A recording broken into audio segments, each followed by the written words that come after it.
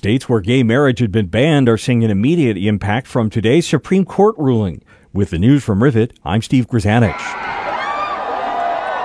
Supporters outside the Supreme Court react with cheers and even some tears to the 5-4 ruling, granting same-sex couples the right to get married nationwide.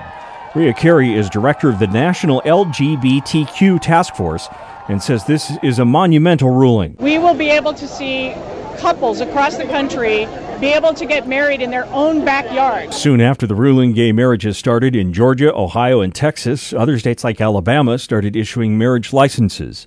The U.S. Conference of Catholic Bishops calls the gay marriage ruling profoundly immoral and unjust.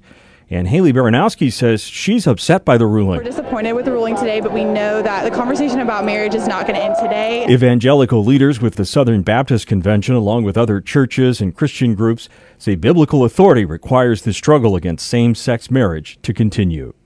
President Obama delivering the eulogy at the funeral of the Reverend Clemente Pinckney, the pastor killed in the South Carolina church shooting, says he was a good man.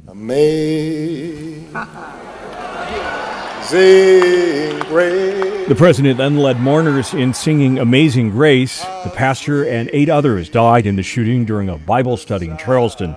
Mr. Obama says Pinckney, also a state senator, set an example worthy of his position in his love, faith, and purity.